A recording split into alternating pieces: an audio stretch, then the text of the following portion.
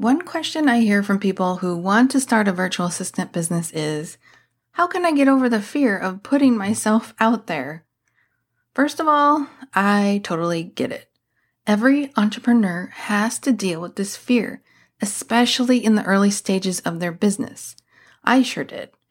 My name is Billy Gardner, and I'm a virtual assistant mentor. I'm so happy you are listening to my podcast. In this episode, I'm going to cover 7 tips for overcoming the fear of putting yourself out there. So if you're feeling scared, keep listening. Tip number 1, figure out what you're really afraid of. Let your imagination run wild here.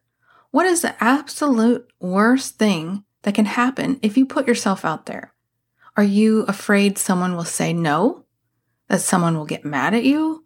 Or that you'll make a fool of yourself? Once you've got your worst case scenario, think about what you would do if that actually happened. Now let's look at things realistically.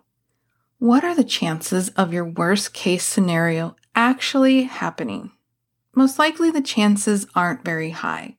Even if it did happen, it probably wouldn't be the end of the world, and you've already figured out what you'd do about it anyway. For example, if someone says no, you move on to someone else.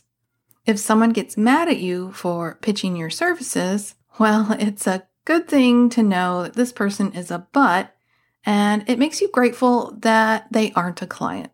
And if you make a fool of yourself, well, we are all human. None of us are perfect, and perfection is quite boring anyway. So laugh it off and move on. This exercise kind of puts things into perspective, you know. Tip number 2, work in baby steps. Getting your business off the ground can feel huge and overwhelming. So break down the big tasks into smaller and smaller steps until those actions feel doable. For example, let's say the idea of launching your business feels daunting and overwhelming.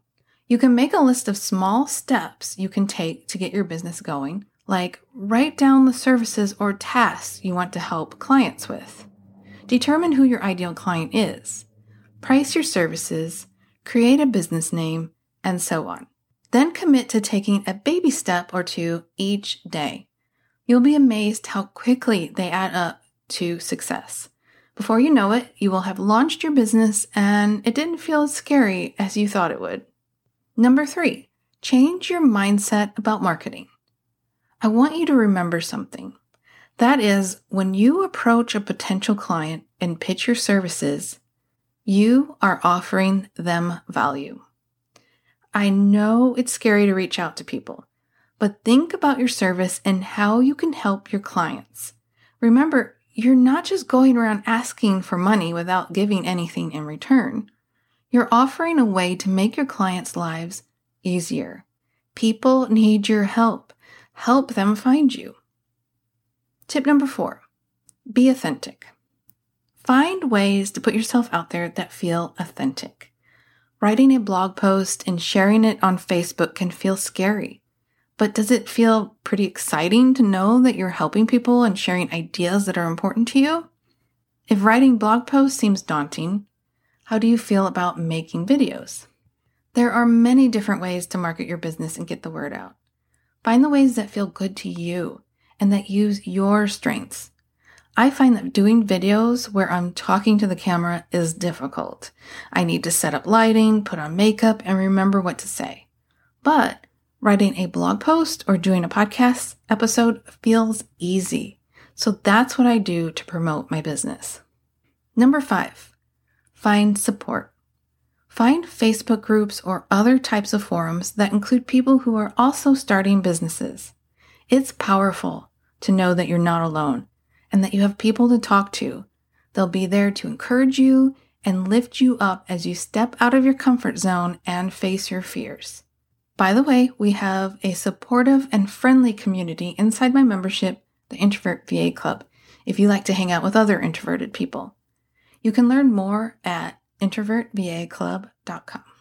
Tip number 6, know the difference between fear versus intuition.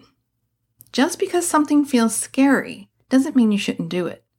It just means whatever you're thinking about doing is out of your comfort zone. Feeling uncomfortable is good for growth. It's when your gut says no that you should listen. How can you tell the difference between fear and intuition and whether you should act on it or not?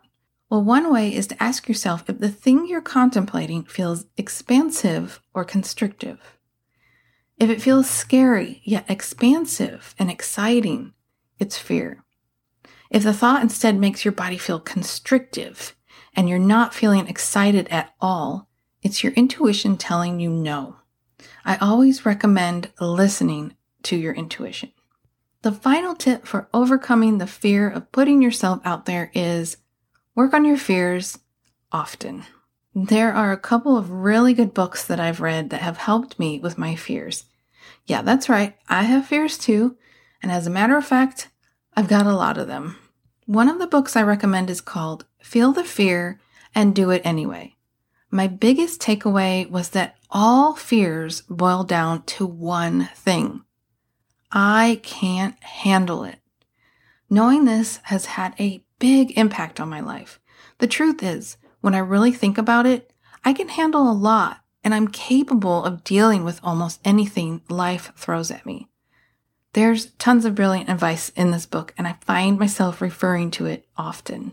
The second book is You Are a Badass: How to Stop Doubting Your Greatness and Start Living an Awesome Life. This book is hilarious and full of helpful mindset tips. It focuses on your desires and what holds you back from getting them. Simply changing our mindset can have a positive impact on our lives and profits. Really good stuff. I will add links to these books in the episode description in case you want to check them out. Those are my tips for getting out there and being awesome. I know it's not easy, but getting out of your comfort zone pays off in so many ways. It builds your confidence, leads to amazing opportunities, and will help you become one of those people who achieves their dreams rather than scared to go after what they want. You'll need to get familiar with fear if you want to grow your business, but it does get easier. If you'd like more tips on running a VA business, why not sign up for my weekly newsletter?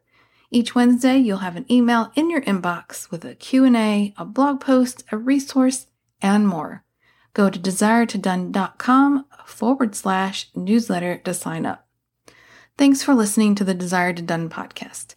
I hope you are enjoying it, and if you haven't subscribed yet, please do. I'll chat with you next week. Bye.